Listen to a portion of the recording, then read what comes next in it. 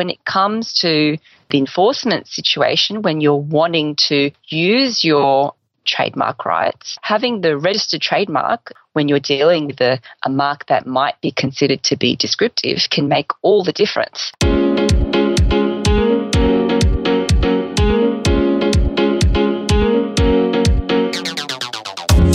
You're listening to Talking Law, the podcast where business owners just like you discover how to avoid legal landmines and build value using smart legal tips. Join your host, Joanna Oakey, as she cuts through the legal jargon and gives you clear and simple, actionable legal strategies, which will get you optimal business results.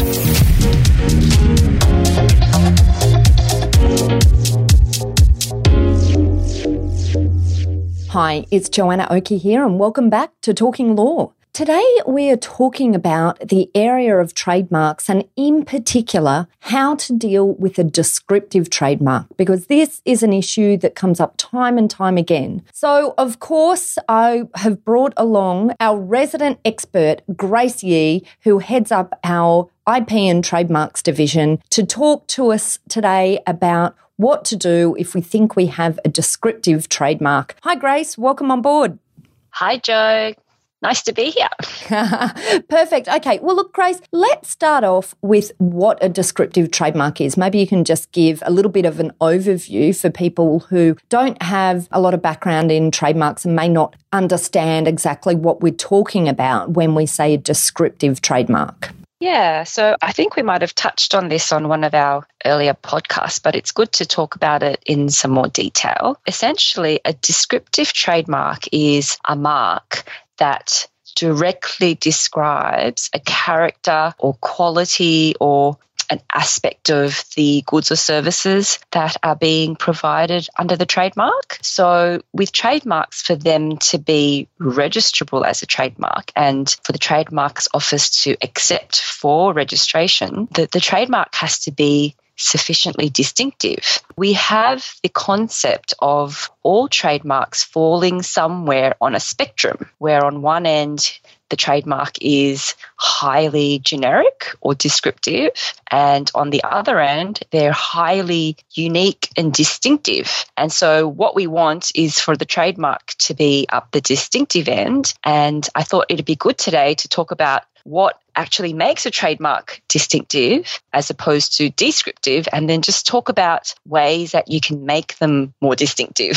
Yeah, great. Okay. And I think it's a really important point, because what happens out there often when people come up with a brand for a new business or a new good or service that they are delivering is they often come up with something that they feel will be readily understood and recognised by the market in relation to what they're providing. And the issue with this is we have this tension between a marketing approach versus a legal approach, I guess, in terms of what you can actually protect down the line. So I guess we really see this play out in practice when people have got words as part of their business or company name or as part of their product name that are entirely generic or descriptive of what it is that they do. And that's where this issue comes in, right?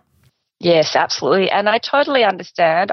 Even recently I was speaking to a client about this exact issue, and I explained to him the sorts of things that make a trademark really unique. And of course, one of the examples that comes up over and over again are the marks like Apple or Coca-Cola. Both of those are very, very strong distinctive marks because they have nothing to do with the service or the product that is provided under the mark. Or the words like Google, I guess, and yeah, you know. That's right. All these made up words that have no meaning in the English language in the case of Google and Coca-Cola. But with Apple, it's distinctive because it has nothing to do with computers. But the point that the client was making was, well, yes, I understand that, but those companies have huge budgets for marketing and they can educate the market as to what they're providing. And I guess that's the reason why a lot of startup companies or businesses choose marks that are more on the descriptive end, because they don't have a concept of the tools that you can use to try and help words that still convey something and explain what you're doing, but in a roundabout way, in a way that still makes the mark distinctive. So I think this is really useful for anyone who is at that brand creation stage. Yeah. And look, let's talk about, let's make it clear, I guess, why there are issues in any event with the descriptive mark. So number one, if your mark is highly descriptive, then the Trademarks Office is going to say, we're not going to give you protection, because trademark protection provides monopoly right protection, essentially. And we're not going to put you in the position where you can tell other traders not to use words that are generic and descriptive of the market, that they would generally maybe want to use in conversation that relates to the market or the industry, without intending to infringe your right. So that's the one area. And then another area is completely aside from the whole trademarks area in terms of what the Trademarks Office will or won't accept is the concept of enforceability. How is it that you can stop a company from using a mark if that mark is highly descriptive? And the answer is it can be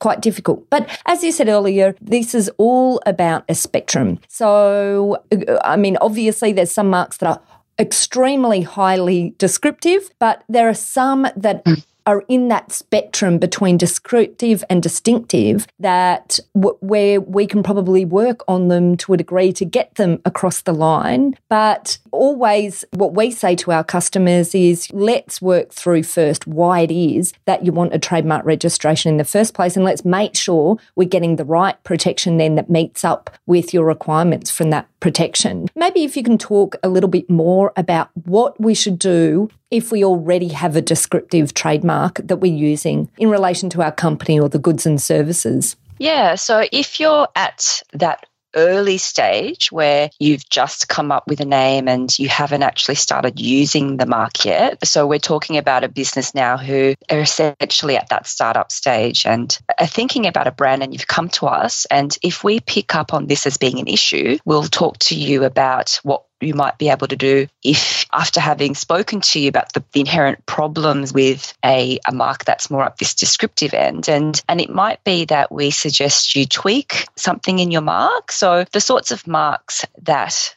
are more up that distinctive end are words that are completely invented. So completely invented words or coined words that don't exist in the English language. They're really, really distinctive marks. And so words like Adidas, where it's a portmanteau or a combination of somebody's initials and somebody's surname, that can be very distinctive. And a word like Skype, which is a conjoined word meaning sky peer-to-peer, is very distinctive. So these sorts of marks are immediately protectable and highly distinctive. So if something like that works for you, then you might want to take up that sort of idea or approach for your brand. Okay, but what you're talking about here essentially is if an organisation has the opportunity to rebrand, then this is what we might sort of be looking at in terms of how we would be rebranding our mark. If I guess this is for organisations who are either right at the initial phase of branding a new product or service, or have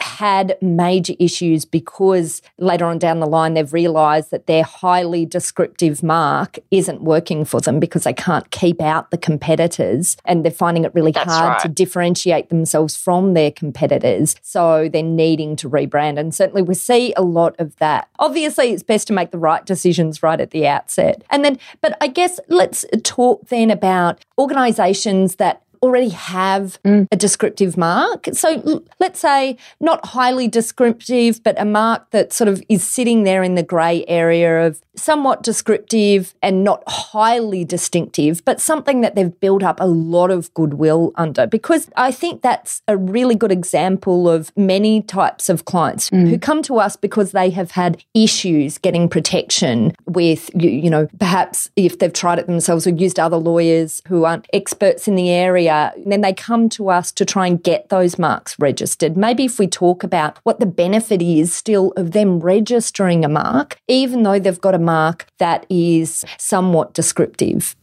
Yeah, so I think you hit the nail on the head. The concept here of distinctiveness and descriptiveness, it's very grey. So even though you might think, oh, my trademark's got some descriptive elements in it, it's best to come and get it checked out, because we've had lots of cases where we've been successful in getting words contained in the mark registered as a trademark based on submissions to the Trademarks Office, where we argue essentially and put our arguments forward as to why we believe the trademark is sufficiently distinctive. And based on those sorts of submissions, where we really do have to go back to quoting lots of case law, and there is a lot of case law discussion because it's a grey area, and courts have to come in and make decisions and some, make some helpful guidelines as to what sorts of marks are sufficiently distinctive and how the examination should be done. We can make those sorts of submissions, and we have been successful in getting trademark over the line, which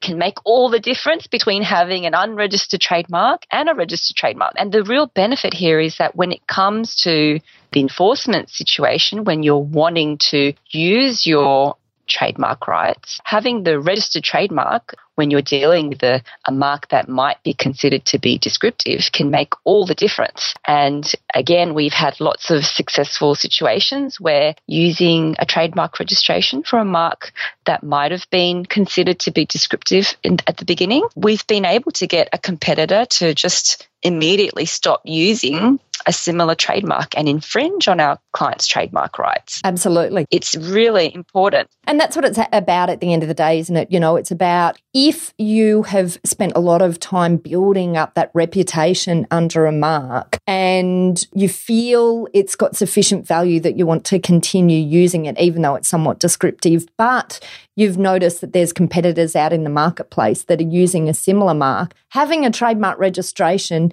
gives us that ability to make such a stronger move on the competitor than if we didn't have a registered trademark. And I guess at the end of the day, that's the biggest advantage to having a trademark registration, the ease with which it provides you the ability to take action against competitors who are using similar marks, as opposed to the harder position that you would be in without that registered trademark to take action to stop people from using the mark.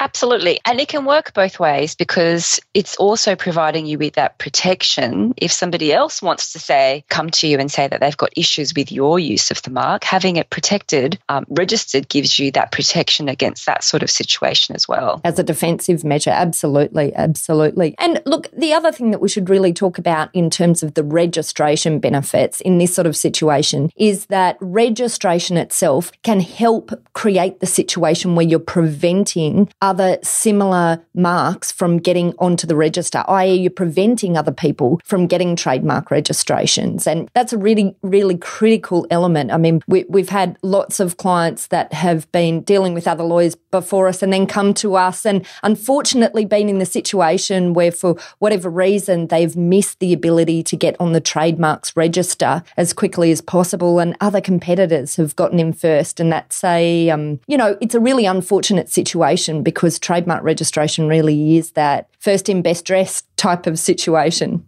Absolutely. Yep. So act early and act on your trademarks, regardless of whether you think it might be descriptive or not.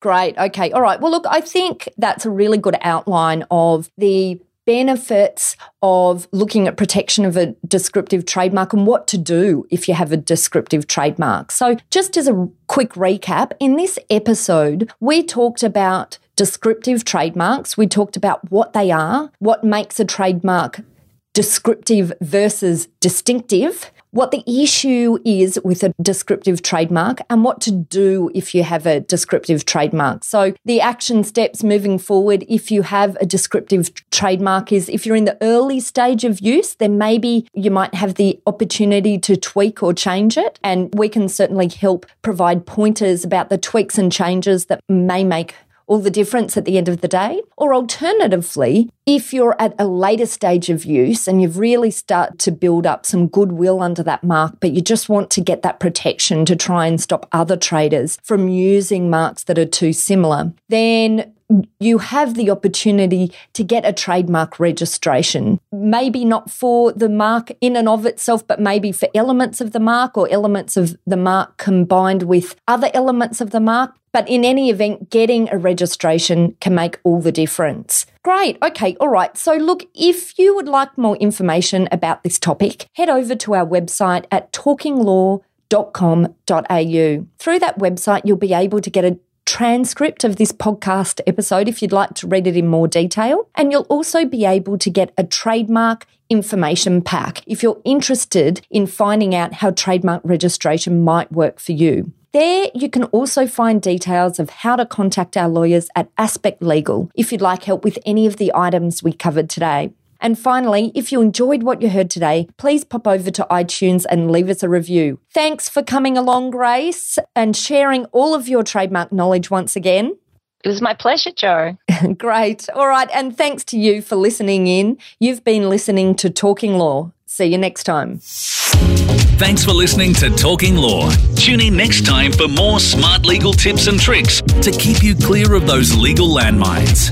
If you want to get a download of today's show notes, head over to talkinglaw.com.au. Information in this podcast is general in nature, not legal advice. If you want advice for your business, visit talkinglaw.com.au.